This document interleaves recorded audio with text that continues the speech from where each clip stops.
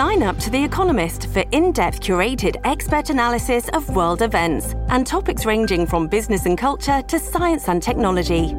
You'll get the weekly digital edition, online-only articles, curated newsletters on politics, the markets, science, culture and China, and full access to The Economist Podcast Plus.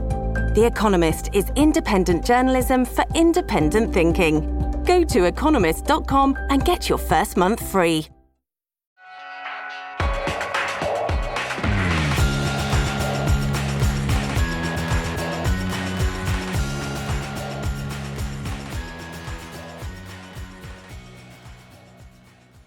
One of the longest Mirror campaigns that we've ever had. So the Mirror campaigned on various things over the years. We were the ones that campaigned to get lifeboats on ships after the Titanic. That's how long we've been at it. We also campaigned to bring an end to hanging when that was a very unpopular idea. And then we've had more, we've had an awful lot of success in recent years on changing the law on organ donation and other work that we've done around the fur trade. But this is one of our longest running. Since 1983, we've been fighting for justice for those people, for those service people who experienced in the nuclear tests back in the 1950s and beyond. And 22,000 servicemen were involved in those tests and have, as a result, had higher rates of cancer, and their families have seen the toll of that over many, many years. And so we do this for those people, in memory of those people, some of whom have now passed away, and we do that for their families who remain, and we're very honoured that some of those families are here today. And sometimes it feels that we're making a bit of progress on this campaign, doesn't it, Susie? And then sometimes it ebbs away from us again. And we also feel that perhaps in the past, when Labour have been in a position of power, perhaps we didn't hold them to account as much as we should have done to make sure that finally there was some recognition for those people who truly deserve it. So we're saying now today that if Labour does get power again, which we very much hope they do in the near future, but we will absolutely be holding feet to the fire in the future, and we will be absolutely demanding justice for these people that have been denied it for so very, very long. And now I'm going to hand over to our very own Susie Boniface, who, as I'm sure many of you know, has led the way in this campaign, not for the full 40 years, but for I've only born recently. for very many of them. So thank you very much, everyone, for coming along. Thank you, Alison. Yes, so first off, what we're going to do before we start, really, we're talking today. This is not a talking shop. Like so many fringe events, people sit in a room and talk about something that's awful and needs to change, then everyone leaves the room and they've just said stuff and that's all that's happened. We need today to produce concrete change, and we're asking today for the next Labour manifesto to have some solid promises in it for the nuclear test veterans. And so as a result of our Look Me in the Eye campaign last year, Andy Burnham, along with Steve Rotherham, met some nuclear veterans and heard their stories in person. So, Andy, how did your determination to do something change after that? Shall I? Yeah, take it away. You have the floor. Get the crook out if I'm speaking too long. But Susie, thanks a lot. Can I just start by thanking the Mirror? I think the way you've stood by the veterans has been amazing, to be honest. It really is. As you did the Hillsborough families, you're standing by the veterans. It's just fantastic. Because I wanted to say these thank yous first, Susie, because it's important that I don't look like I'm kind of coming in here. You've been brilliant, Susie, particularly. I want to thank Rebecca, who's absolutely led the charge in Parliament and has, really lifted the issue up several levels. Thanks, Rebecca. But obviously, it's all about the veterans and their families. And this is an issue which shames the nation. Let's just call it right. It's appalling the way people have been treated. People who were overseas serving our country and sent out into danger without any PPE, any consent, any prior knowledge of what was being done. It's disgraceful, absolutely disgraceful. And the thing I wanted to say is, I'll try and kind of keep it to the point. We talk, don't we, in this country about British fair play. That this is a country that sort of does things the right way. You would think, wouldn't you, if somebody in this country was harmed, or thousands of people were harmed by state negligence, that at some point there'd be an acknowledgement of that, an apology made, the truth told, and reparation made. Well, if you go out of this conference centre into this city and ask this city whether that happens, whether or not there is an acknowledgement where negligence kills people and harms people, well, they will give you your answer. The answer is no. And obviously that is the Hillsborough story. It's too easy in this country to cover up. And it's too easy for the authorities in the aftermath of a disaster or an episode of negligence or harm to put out a false narrative and then stick behind that false narrative for years, decades, actually, in the case of some of the things that we've seen. And that's why we're campaigning for a Hillsborough law now, which I'll come back to at the end. At the moment, people have got no chance, actually, in fighting unaccountable bureaucracy. The odds are completely stacked against them. We, obviously, in the end, won a new Hillsborough inquest. But it was the process of working with the families that opened my eyes to so much. And I kind of could see that it wasn't just Hillsborough. There were just so many injustices of a similar nature that needed to be corrected. And what we've started to do following that is obviously fight back hard against the establishment who has left people in the wilderness for all these years. So I started to link Hillsborough with Grenfell, and they've really helped each other, which has been great to see. In our turn, the Bloody Sunday families help the Hillsborough families in advance. And it's when you connect these campaigns that you start to really make some progress. The Shrewsbury 24 campaign was something that achieved the overturning of the convictions there on the back of some of what we learned through Hillsborough. And there was a big breakthrough in the summer, infected blood, which I think is the biggest parallel to the issue that we're here to discuss, where thousands of people had their lives, well, taken or certainly severely damaged by state negligence. And this is the point I'm coming to that has been an eye-opener for me. As Health Secretary, I was told that nobody was knowingly given unsafe blood, that there was no negligence. And as I kind of began to look at it, working with Diana Johnson and other campaigners, it became clear to me that the line I'd been given wasn't true, that there was knowledge in the Department of Health of the risks of giving people imported factor VIII from the United States, blood that was taken from death row in some cases, where people were paid for donations. They knew of those risks, they did it anyway. But they had me as Secretary of State still saying that there was no one knew of any risks. So when I gave evidence to the infected blood inquiry in the summer, I said that I believe I was misled by the department, and I believe there's a case for corporate manslaughter against the Department of Health. But the reason I'm making that point now is because I think the same is potentially true of the Ministry of Defence, because I think the same applies here. People knew of the risks. They knew what they were sending largely servicemen into. They knew what they were doing. And they did that without, as I say, taking steps to protect people from the harm.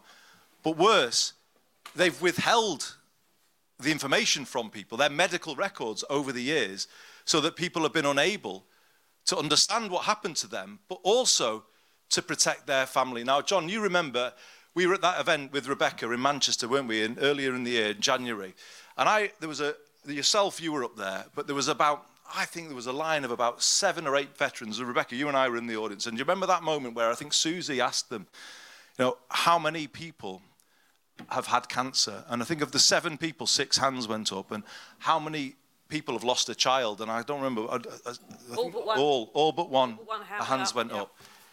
The health harm has been massive, but also is passing down the generations because families have not been told what they need to know to be able to protect people. So I don't make that point lightly about a case for corporate manslaughter, because this harm didn't just finish with the veterans in terms of those who came back and those we sadly lost. It has carried on through their family. This is, I would argue, the greatest injustice of them all. It's hard to put them in categories, isn't it? But think about this. People serving our country, signing up to do the right thing, to go out there and promote and defend British interests overseas, kind of put into a situation where their health was taken from them, their life was taken from them, but also the life of their kids and their grandkids was taken from them. It's an unbelievable state of affairs.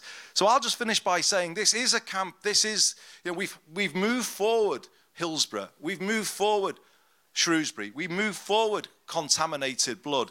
This is the campaign that we now need to move forward, and we all need to do it together, because the injustice here is, it's off the scale, to be honest with you. And Susie, you've got my full backing, and Rebecca, as you continue to take this forward. It's absolutely brilliant that the Shadow Defence Secretary has just walked into the room as well. That is a fantastic statement, and it is true that we didn't do enough when we were in government, but obviously this shows now that perhaps we can make a new commitment to do the right thing by the veterans.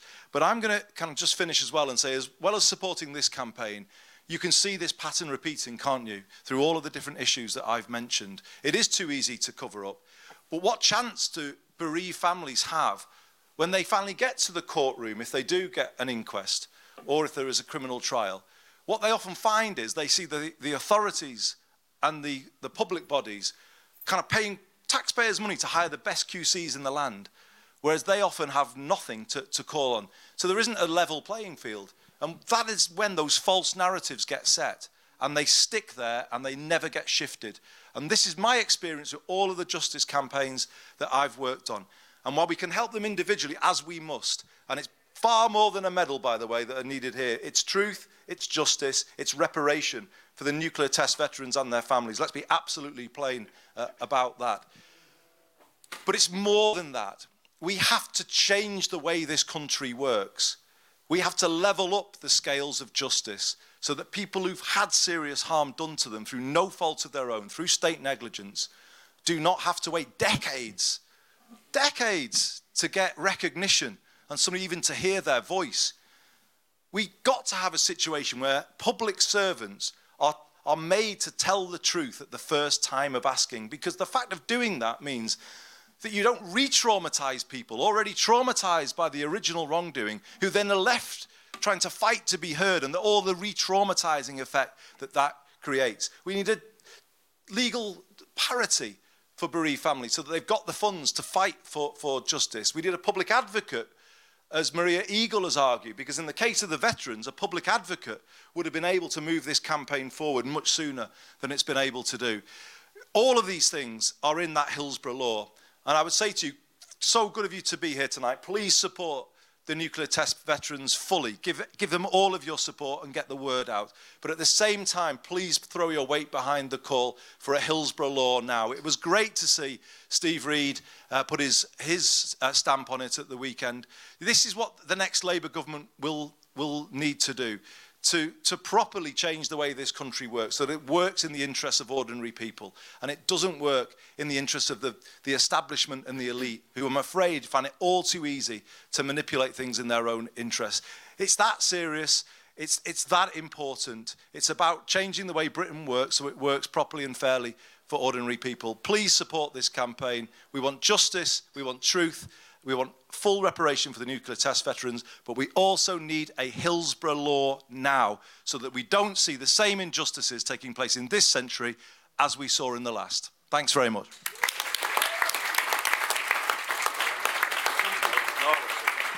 Thank you, Andy. I know you've got to get off something else, but I've got one question I need to ask you, which is fairly simple. When you were Health Secretary, did your officials ever tell you there was a cohort of 155,000 individuals in this country who had 10 times the normal rate of birth defects?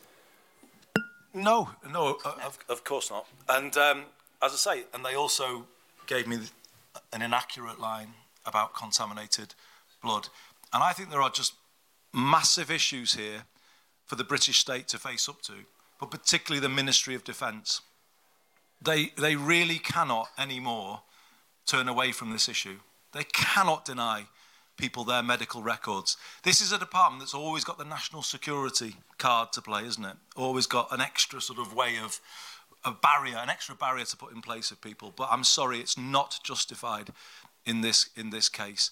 And the truth is, Susie, I don't know. I was never a minister in the Ministry of Defence, but I do know from Home Office experience that people there didn't get told the truth about Hillsborough. I'm certain that I didn't get told the truth about contaminated blood. And I'm going to make a pretty big guess that no Ministry of Defence minister has been told the truth about what happened to our nuclear test veterans. And Labour should go into government with its eyes open next time, fully open to the way government departments try and manipulate things in their own interest. We shouldn't have it. We'll be a better government if we don't allow it. It shouldn't have taken me to have to go to Anfield 20 years on to even listen to this city that was crying injustice. How many more people are crying injustice in this country and they never get heard because government departments close things down, pull down the shutters, and they develop a narrative that they stick behind that works for them but works for nobody else. That's why what Labour is committing to with the Hillsborough Law now, and obviously with John being here today, I think this is absolutely time for us to sort of say, you know, no more of the cover-ups, no more of the kind of pushing away of people who's, through no fault of their own, and in this case, we're actually serving our country, just have everything taken away from them and get no answers at all. No more. We've got to call time on that. Thank you very much, Andy. Okay. Thank you. Thanks, Andy. And we're going to come next to John. But very quickly first, Rebecca, can you outline our 5 main asks that the campaign is asking for Labour to do? Well, so the Look Me in the Eye campaign has 5 key asks, and the first steps are obviously securing a medal and a moment of national apology, recognition and acknowledgement. I'm hopeful that if we keep the pressure on the new Prime Minister, this can and will be delivered for this year's anniversary, but there needs to be much more than that. On financial support, we need to consider compensation and war pension reform, as there's currently a burden on nuclear testing veterans to prove that they were irradiated, which is just a mockery. On education, very few people actually know much about the nuclear testing programme, so we need to look at education and making this part of our national curriculum.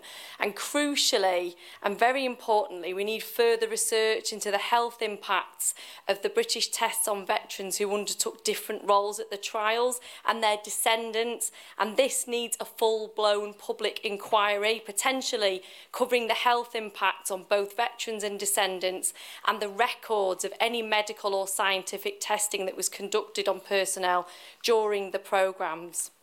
Thank you, Becky. Thank you very much. So we'd like all the unicorns, and we'd like them all covered in jam, please, because this needs to be done properly, and it needs to be done now. It's 70 years on October the 3rd, in just over a week's time, not even that, since the first bomb test, so that time is very much of the essence. Now, John Healey, the Shadow Defence Secretary, met some test veterans last year, along with Keir Starmer, and spent a lot of time actually in his office privately as well beforehand. Now, John, from your perspective, having met the veterans and their families and heard their stories, how determined is the Labour leadership to get this finally resolved? Good. Thank you. Steve, John, we're all 3 were with Becky and I and Susie when Keir Starmer became the first ever party leader to meet with the nuclear test campaigners last year. And the simple answer, Susie, is what Keir Starmer said to us and said to you then. Your campaign is our campaign. And I must be doing probably about a dozen events at Labour Party conference this week. And with no disrespect to the other events and the other panels, these are the people alongside whom I feel most proud to be speaking. And I just really want to say, if I may, to John and to Alan and to Steve, you speak so powerfully for the veterans, the test veterans and their families. And when we went to meet Keir together, the case you put was so compelling, it was so powerful, that he gave you that reaction because the case is so strong. And although Alison has gone now, Susie, say to you and to the Daily Mirror, there are a lot of newspapers that claim to be campaigning titles, but mostly this is about editors trying to put a bit of pressure on 1 or 2 individual ministers and then claim some. You, with this campaign, are taking on the whole British establishment. And finally, with Becky Long Bailey, if I can say to you, the test veterans and the families and the lab rats, you've got the strongest, most effective champion you've ever had in Parliament. She was the one who managed to get Boris Johnson to do what he never does, which is keep a promise. And that promise was to sit down with the veterans and the test campaigners and look them in the eye. And you did that in June. And our job now is to try and make his successor follow through with the commitments that Boris Johnson, when he was Prime Minister, gave.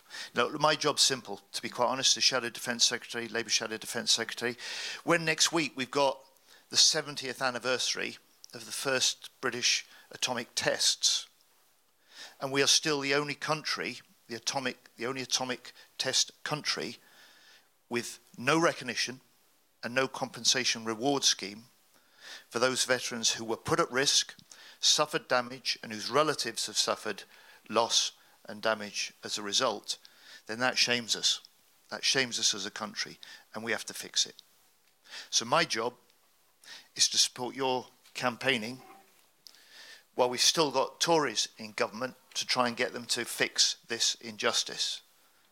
And then after the election, when we get a Labour government, if they've not done it, and they won't, it's down to us to do it. You put a very strong case, and the case is a great deal stronger, especially with the health information and studies and evidence that's come through in the last few years. There is no good reason, there is no good moral reason, there is no good military reason for withholding the recognition and the compensation that other countries have had. And as the Shadow Defence Secretary, I'm also struck not just by the case that you make for the suffering and consequences, but for the fact that you underline quite rightly, you were serving the country, you were proud, John, to be doing what you did, and also proud of the technology that you and your colleagues, more than 20,000 test vets, UK test vets, helped develop as part of trying to keep the country safe. So that's my first job. The second job is also quite simple. With 20,000 former test vets and their relatives and families, it's to encourage more of them to come forward, to link up with our campaigners, to tell their story, to add to the strength of the case that makes this irresistible for government before the election and inevitable for a government after the election. And finally, just to end where you wanted me to start, where does Labour stand? So part of what you did was make clear to Keir Starmer how this is a deep injustice. And when that Medals Committee came up with its fresh report and its fresh no, sorry, you don't count and you don't qualify back in December, this is what he said publicly, Keir Starmer, our leader. This beggars belief. These servicemen were placed in huge danger and many have suffered throughout their lives. These are now elderly servicemen to whom our country owes a huge debt.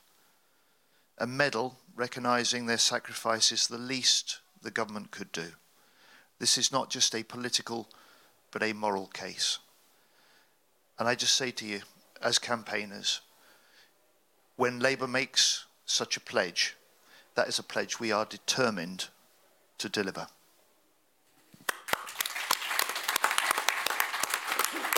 Thank you, John. On behalf of the veterans, thank you for coming. I know you're a very busy man while you were here in the conference. One question for you, because I don't let anyone get away with that one. When you are Secretary of State for Defence, in about 3 months' time, and your officials come to you and say, well, very well, Secretary of State, but there's no evidence these men were irradiated. Our records don't show anything at all. What are you going to say to them?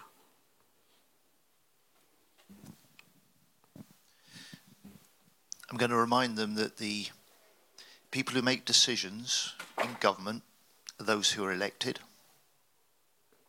and that I want to ensure, as we did before in the 2019 election, we go into the next election with a pledge to right this injustice and to bring Britain finally, after more than 70 years, alongside those other atomic test nations that have done right by their veterans and their veterans' families. Great, thank you very much. We can't ask for any more. And we will. Thank you. And we will. Thank you. Now, all your previous speakers have done something that most people in this country probably aren't aware that they have done, although you may have done it, which is they've spoken to a nuclear test veteran and their descendants, and they've heard some of their stories, and there's some here today. Now, John Morris, who's sat here beside me, met Keir, he met John, he's met Alison and Andy as well, and he's told his story 1,000 times. He's going to tell it to you again today. You're going to find it upsetting. And that's just how it is, I'm afraid. There isn't very much perky stuff in this. Now, John was at an operation called Operation Grapple. This was some of our biggest bomb tests when we turned atomic weapons into thermonuclear weapons. Our biggest bomb, Operation Grapple Y, in April 1958, was 112 times the size in terms of nuclear yield of Hiroshima. And if you remember any pictures of Hiroshima, it leveled the place. And that was our biggest ever weapon. It was 3 megatons. And it is the biggest weapon to date, even, that Britain has ever fired. Shortly after that bomb, we stopped making nuclear weapons. We didn't need to anymore. America took us on side with them, and we started using their nuclear weapons, which is why we had done it. But John was present for Operation Grapple. And it was after you returned home, John, wasn't it, that you started to think that maybe something was amiss with Operation Grapple. In about 1962, one morning when you woke up. Yeah.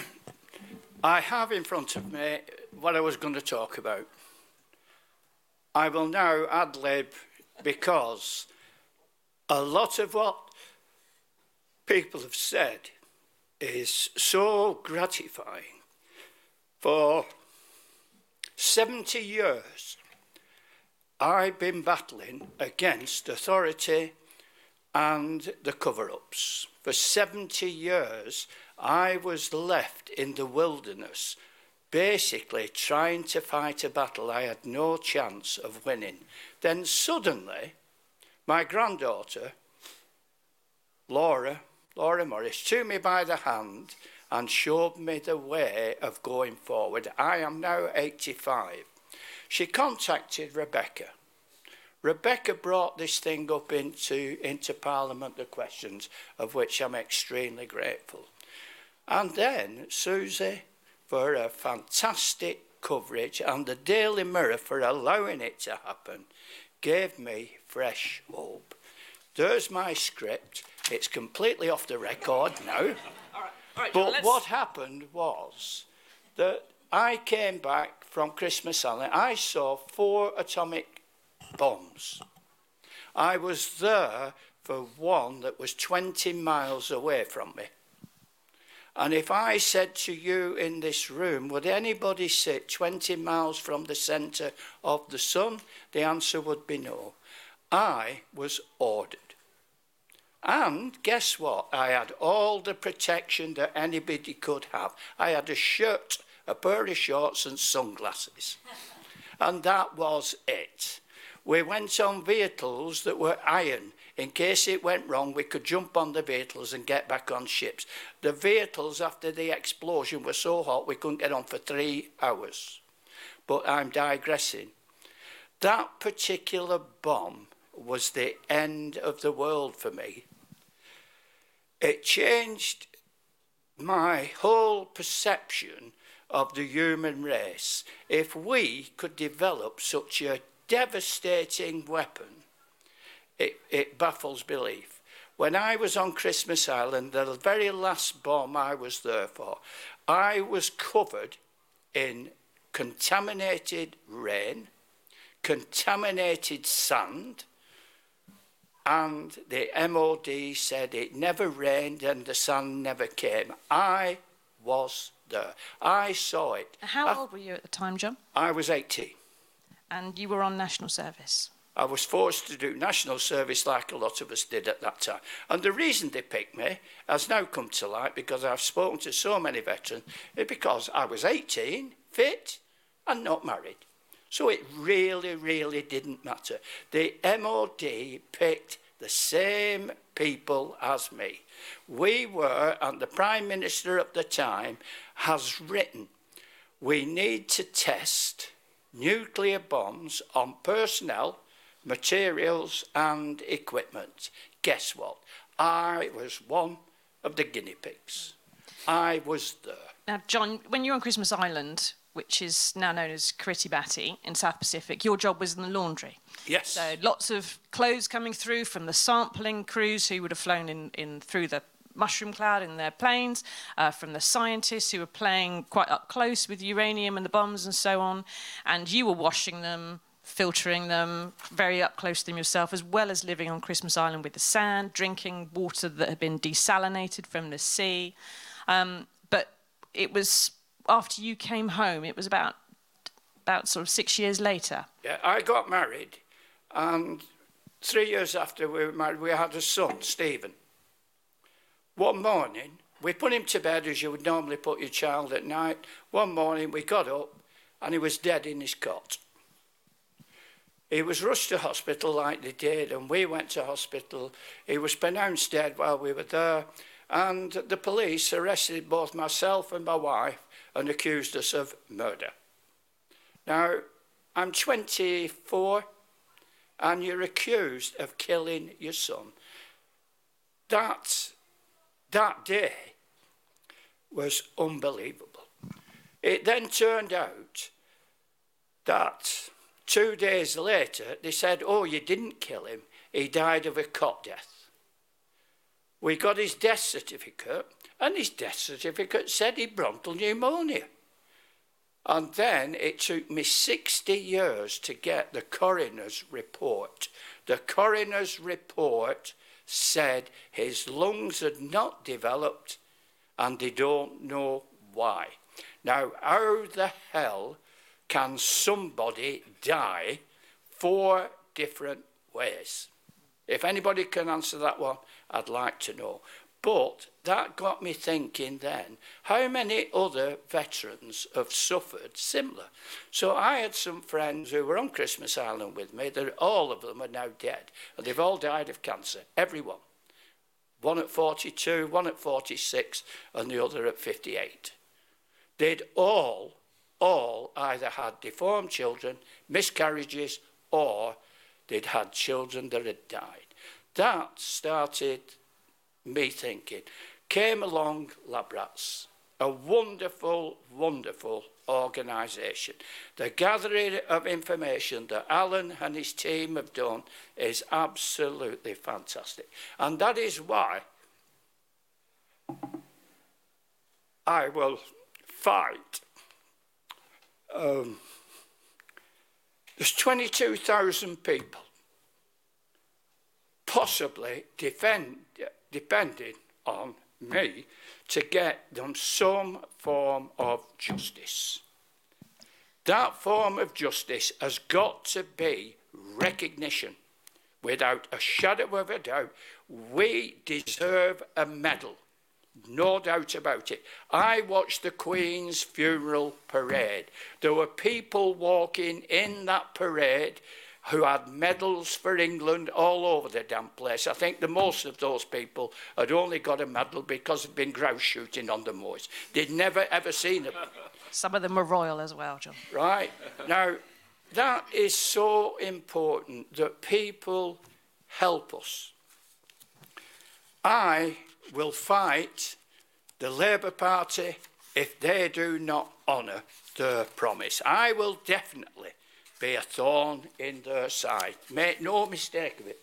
As long as I live, you've trouble. If you do not put us in the Labour Party manifesto this time, I will be so bitterly disappointed. And I'm relying upon you. I know how the politics work in getting stuff on manifestos, and it's a nightmare. It is a minefield. But Keir Starmer, and I'll hold him, and I'll find him, trust me. Trust me. And he will. Keir said he would do his level best to look after the veterans, of which there were 22. I believe there's about 1,500 of us left, thereabouts. We gave this country a nuclear power. And we, the veterans, have never, ever been thanked or rewarded. All I've ever asked for is recognition, and a medal would help. I'm grateful for you all listening to me. As I say, my speech has gone out the window, truthfully. But trust me, I was there. I saw it, felt it, heard it, smelt it. The heat from that bomb almost felt like it was boiling my body. And I'm convinced to this day that affected my metabolism and my genes. And I think Stephen possibly caught some problem from me. And I always blame the MOD. I've tried to get my medical records, and those medical records are not available properly. Thank you for listening.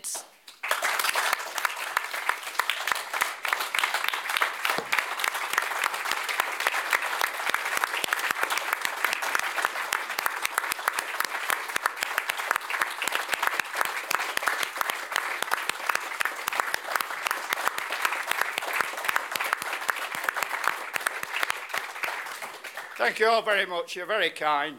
Make sure the Labour Party keep the promises, please. It's worth pointing out as well, at the age of 26, John was diagnosed with a blood condition called pernicious anemia.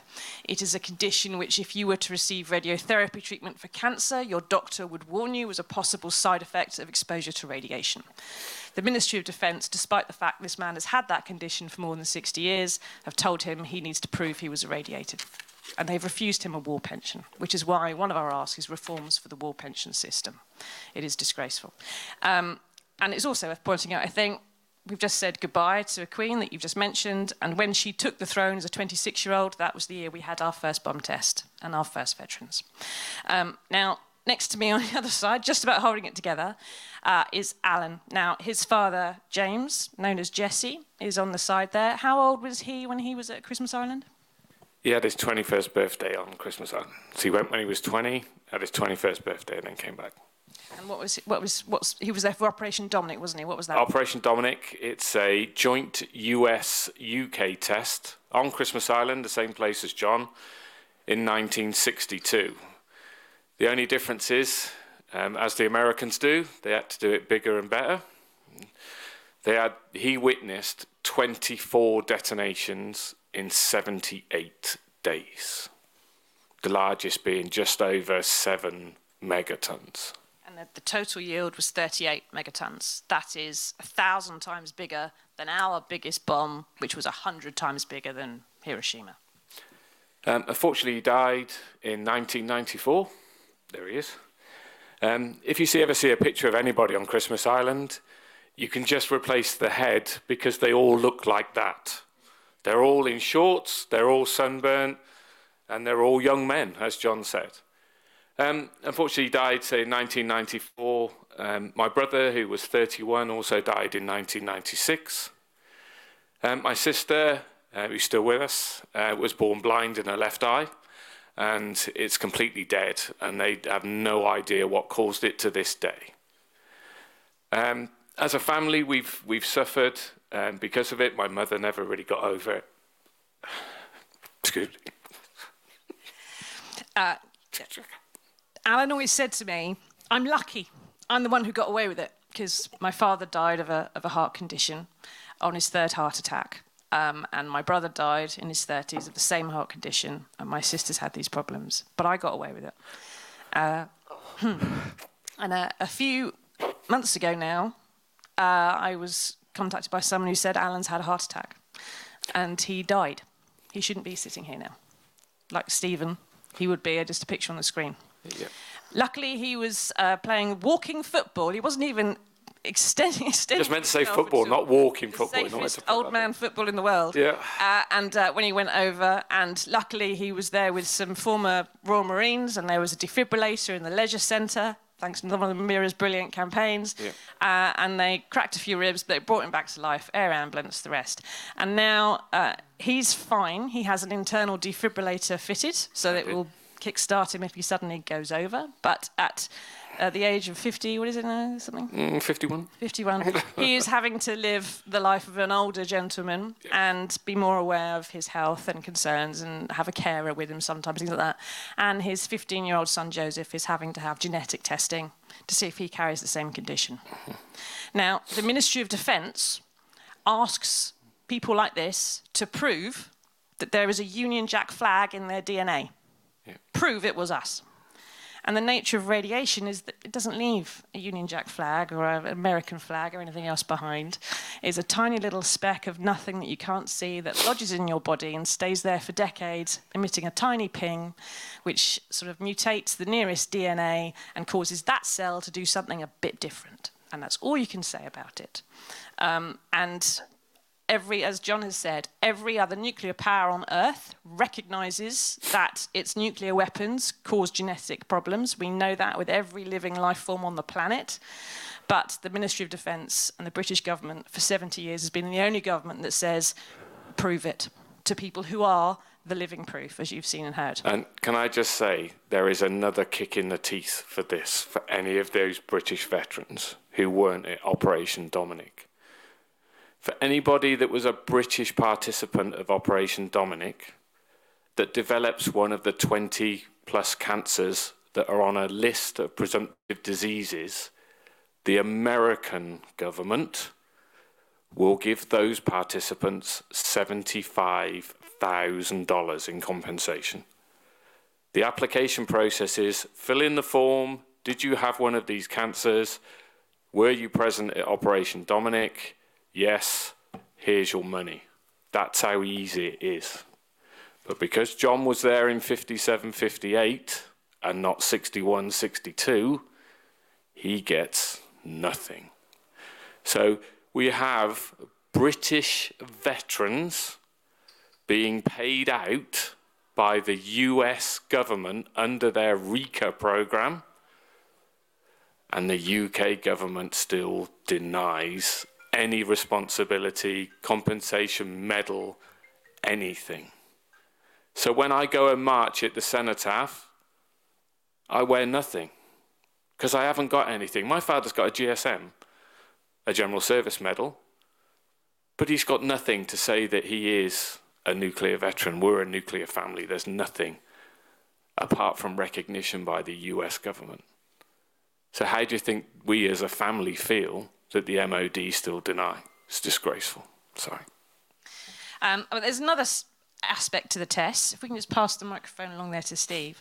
As well as the big major bomb tests, of which Britain had 45, there were 593, something called the minor trials.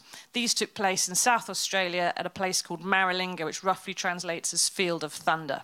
It's a part of the outback which the British moved indigenous people off and used to set up on experiments that were creating the triggers for the bomb, doing tiny experiments on plutonium, uranium, seeing how it dispersed in the landscape and so on. And Steve, your dad was there, wasn't he? What was his job? Dad was a flight lieutenant with the RAF, and he was in charge of the airfield that flew all the supplies from UK into Maralinga. As part of that, he was the officer, so he had quite far-ranging access to all the areas. And he spoke to me later in life. And the reason he spoke to me later in life was because for all of his life, he was terrified of the Official Secrets Act. He'd been made to sign it. So that's why a lot of the personnel, the 22,000 men, have probably never even spoken to their families. So there's probably people out here in this audience who may well have had family that were out there who could be affected. That's one of the problems with this. But he did say that when he did start to talk, he talked about, I think as Alan said, the sun shining, it was great, but then he started to talk about the darker side of it, which was, when we talk about, as Andy said, no PPE, the effect of the safety protection that separated the contaminated area from the non-contaminated area was a single strand wire fence. Now this was a desert with sand and wind. The contamination was in the sand, and it's alpha contamination, which, if ingested, is very, very damaging. And this sand, blue, he told me it was on your food, it was in your water, it was in your hair, it was in your vehicle. You open your door to your living quarters, it was in your bed. You couldn't escape it. Can I also just interrupt for a moment? Because the British government has also said they didn't monitor for alpha radiation at any of the tests. They monitored for gamma radiation and beta radiation, the stuff that immediately flows out the bomb. They never monitored for alpha, which is the main constituent of fallout, the most pernicious and the most damaging. Sorry, Steve, carry on. So Dad was probably living in an environment, like all the servicemen, they were literally wallowing in alpha radiation. So he comes back to UK, 10 years later, along comes me. Now, I am visibly different. There are 200 forms of short stature. I fit in none of them. Absolutely none of them. I've been told my condition is a genetic mutation, but I am unique in the world. And that is a common thread amongst a lot of the 155 descendants who are affected. A lot of their conditions are unique or extremely, extremely rare. Could you list the conditions you were born with, please, Steve? I have short stature, hydrocephalus, something called lumbar lordosis, and I had a leg that was bent 45 degrees the wrong way. That's now been corrected with surgery, which I've had a lifetime of. Another effect on me personally was that I always swore I would never have children. I am not passing my genetic damage on to my children. I just wasn't prepared to do that. But a few years ago, I met who is now my wife, and we have a child, and he's perfect. But even throughout the pregnancy, I was terrified, absolutely terrified. Have I played genetic Russian roulette with someone's life? Even at the scans, I'll be asking the radiographer, are his legs the right length? Does it look normal? Is everything okay? And that should be a time of joy. And it wasn't for me. It was a time of fear. And in many respects, every time he has a headache or he's crying, he's unwell, it upsets me because I think, my first thought is it something to do with the atomic stuff? Is he ill? But he's not. He's fine. He's perfect for now. But a lot of the conditions that the descendants face, they come along in adolescence. So in 5, 10, 15, 20 years' time, what if he gets a cancer? That's down to me. And it's horrible to think that that's probably mine and my dad's fault. Dad unintentionally passed it to me, but I didn't know the risks. And that's the reason why he has no brothers and sisters, and will never have brothers and sisters. I got away with it once so far.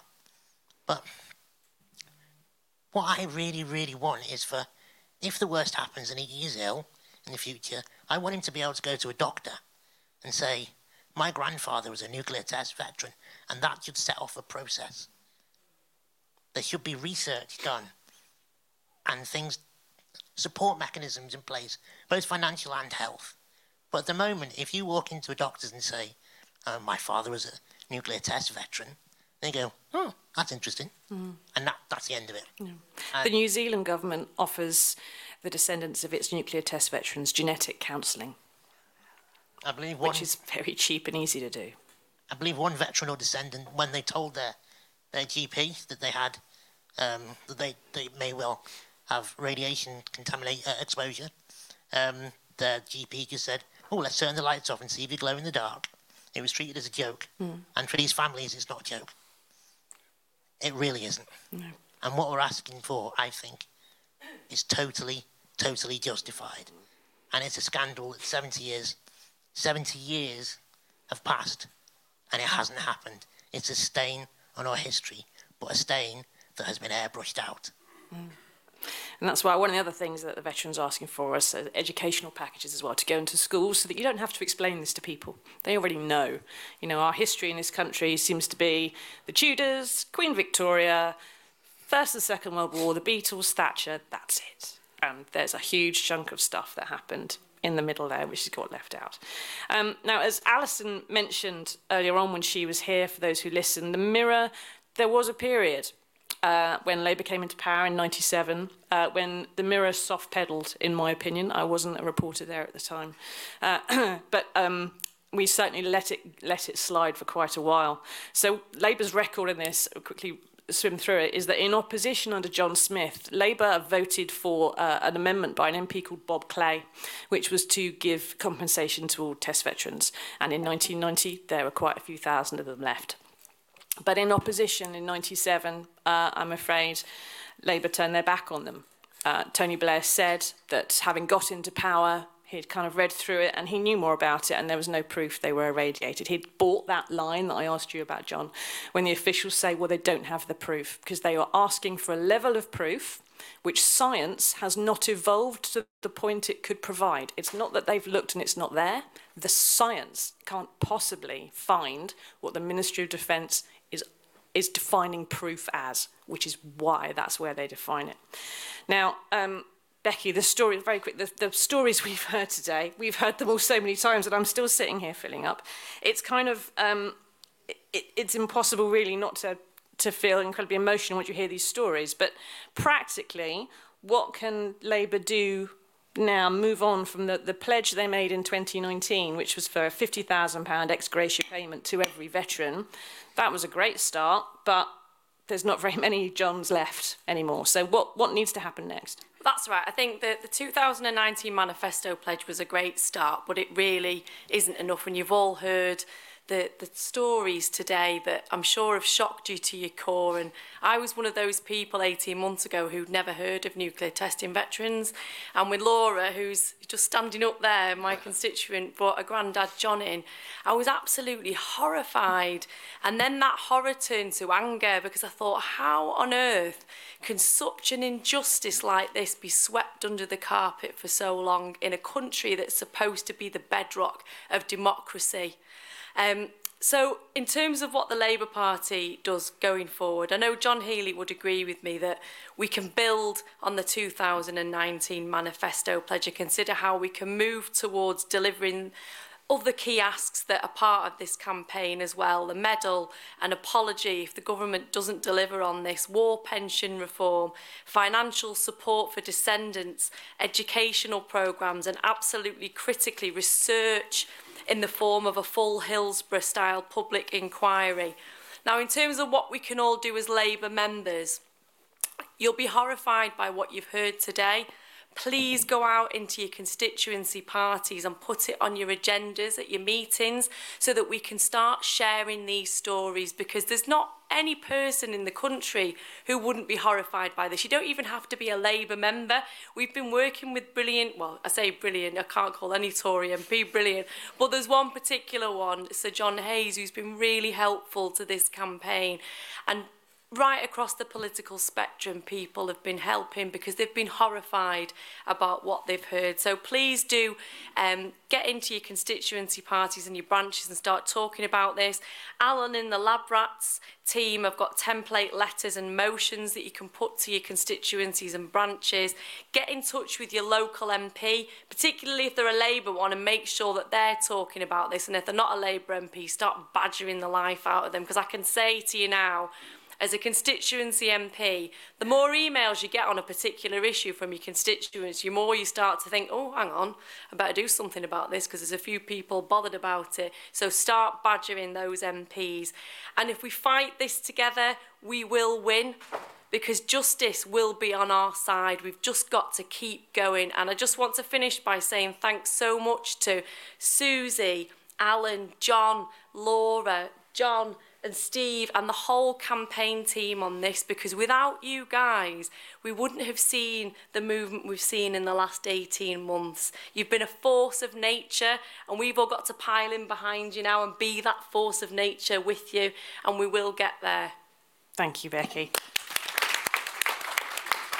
Now, we haven't got very long left in the room, but is there anybody who would like to ask some questions? Because Laura here's got a microphone, is going to skip down the room and pass it round. Chap at the back. Susie, can I just give my Yes. apologies? I've got to get off to speak at another event and say thank you again. It's very unusual for politicians to say, lobby me, make my life more difficult, but Becky is totally right. The more that we can do in the party and in the constituencies to make more of our Labour MPs and our Labour elected councillors aware of this, the better. And we've got a job from the front bench now, between now and the election. I fear it may be longer than 3 months, Susie. I don't know. But bring it on whenever they're prepared to do it.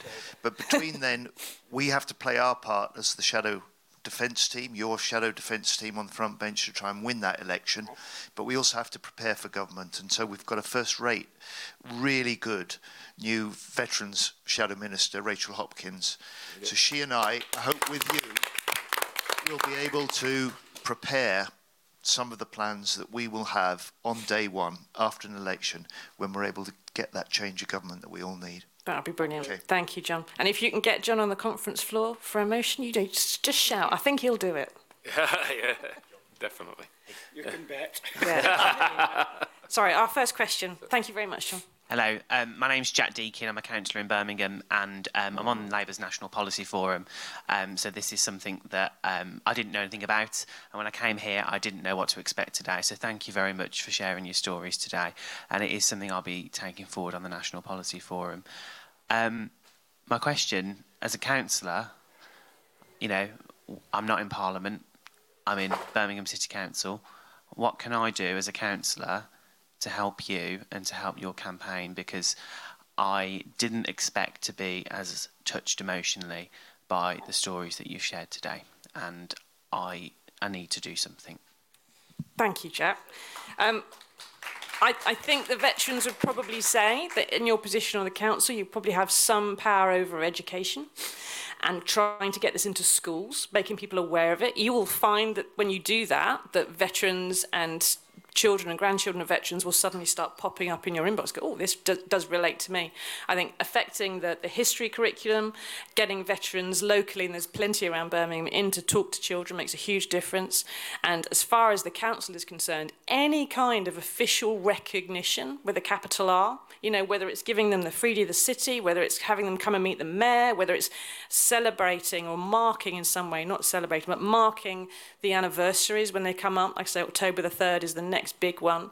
That all makes a huge difference, because it's being ignored that, in my experience of 20 years of reporting the veterans, that causes them the most pain. So if someone starts noticing them and seeing them, as Andy has said with Hillsborough, it's that moment when you say, yes, I see you. That's what happens. And that can do an awful lot. Thank you very much for offering your help. Sorry, the next person who's going to... This lady, sorry. Hi, my name's Councillor Carolyn Parks. I'm originally from Liverpool, as you can probably hear from my accent, but I actually live in Dorset. I'm a Portland Town Councillor, and Portland is a Labour council. What I want to say is, I grew up as a child listening to stories about Christmas Island. My dad, John, was on Christmas Island at the same time as you. He was a Royal Engineer, and he'd talk very fondly about the Gilbert and Ellis Islanders and the work that he used to do with them. And then he'd start talking about things that just sounded really strange. He'd talk about how they'd go out and they'd say, put this paper suit on and face that way. And then they'd let off a bomb. And then they'd take all the paper suits back. And then the next time it'd be, put sunglasses on. And they'd send them out with sunglasses on. They'd let the bomb off. And then they'd take the sunglasses and everything back. What they did to people on Christmas Island wasn't just negligence. It wasn't just they weren't aware of PPE and that the people should have been protected. They experimented on my father. They experimented on you. You know, we are the results. Us children are the results of those experiments, and I'm lucky like you. Mm-hmm. And my blood boils when I talk to people. Like our MP is Richard Drax. I'm sure you know Richard Drax, the long-legged aristocrat who doesn't want to throw red meat to socialists. And he goes on in our constituency about the military covenant. You know, the military covenant.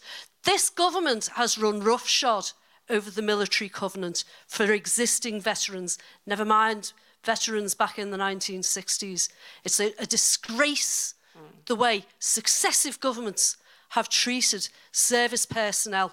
The military covenant needs to be readdressed. in Parliament. Yeah. It needs to be far firmer, you're correct. Yeah. But, I mean, what absolutely... And I could have kissed you, Rebecca. What I absolutely loved in the 2019 general elections, I was South Dorset's Labour candidate. I knew I was on a hiding to nothing. I knew I was going to get stuffed, and I did get stuffed. But what I absolutely loved was that little section on the veterans, because I was able to pick up and throw the military covenant and the Tory government's lack of respect for that military covenant in Richard Drax's face in public and watch him squirm because he had no defence for it. The Tories have got absolutely no time whatsoever for our veterans. They want to see us, our veterans die off. And successive governments have wanted to see. Unfortunately, I think that's something that the Ministry of Defence also wants. And I've no doubt about it. Parties get into power, they take the Kool-Aid, and everyone feels the same way. Thank you very much. We have to move down the question. Thank you very much. I'm sorry. No, you're quite right. Talk the hind leg off a donkey. Yeah, this gentleman next, Laura. And then the one at the back, Laura. And then we're going to have to stop because we're already overrun over time. Yeah. Sorry, I'll try and make it quick. I'm Andy Newman, I'm a local councillor for North Tyneside Council. I'm the Armed Forces champion there, and I'm also a veteran. Fantastic. First off, one question what I was going to ask has more or less been answered. We launched a campaign with an organisation I'm a member of to try and overturn the shocking fees to Commonwealth veterans. And after over 30 Labour groups took these motions to their local authorities, the government finally got rid of these fees. And I'm just wondering whether or not there's an avenue to look at using the collective bargaining power of the local authorities to put as much pressure on the government over the nuclear test veterans, similar to what we did with Commonwealth veterans. The other one, which is the question I really wanted to ask, because following what the lady said there about the Armed Forces Covenant, it's wrote in such a way that it's open to interpretation, so most Tory people can just ignore it. And there seems to be a pattern development. You've got obviously the nuclear test veterans who have just been completely ignored for a shocking amount of time.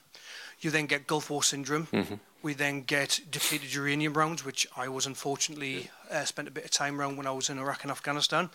And then I was injured and I didn't have, well, I was medically discharged and told that I'd made a substantial recovery, so I'm not entitled to a pension, so work that one out.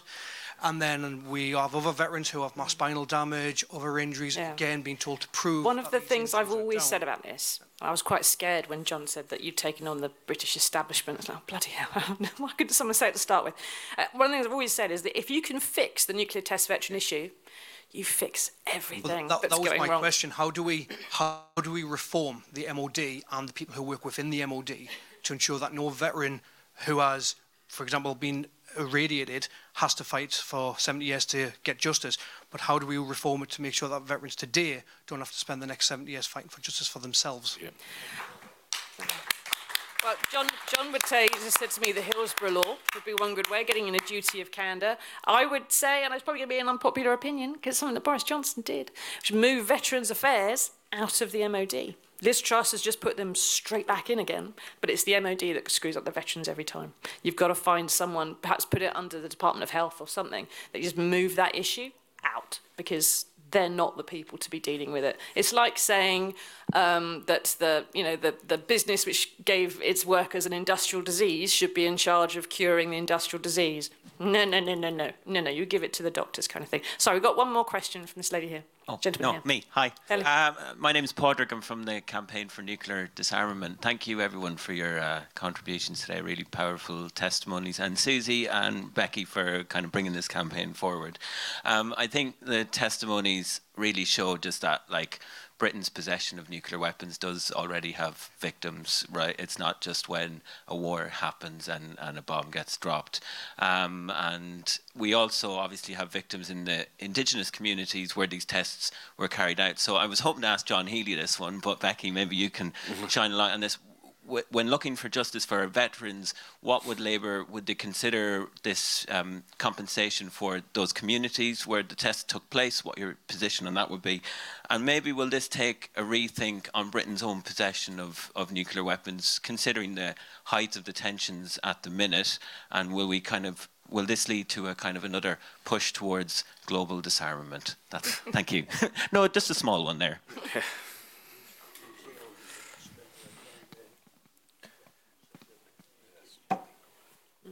Yeah. Can I just say that we were at a reunion last week where the Kiribati Tungari Association of the UK came and did a tribal dance for us. It's part of their history.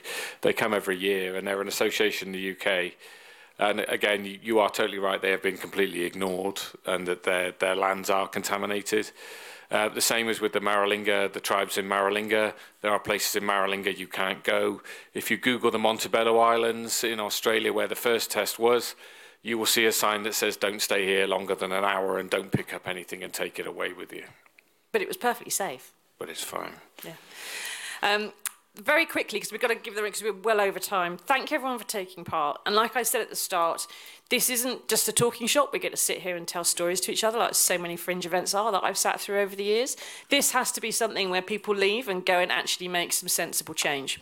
So please, if you're involved with the policy forum, if you're involved in your local agencies and organisations, we have a draft motion which we've composed. It's available on the Lab Rats website. On each of your chairs, there is a card which will take you to that page. If you look at the QR code on the back, there are resources on there. There are draft letters to MPs and so on and so forth. Please get in touch with us. Please, I am easy to find on Twitter at Fleet Street Fox. Atomic Lab Rats is on there. Steve Purse is on social media. We're all on Facebook and Twitter. Please get involved and ask us how you can help, and we will give you all the help that we can. This is one of those stories that the Mirror would be happy to see in other newspapers. Okay, so thank you very much for all your time. Now get back to work and go and fix it.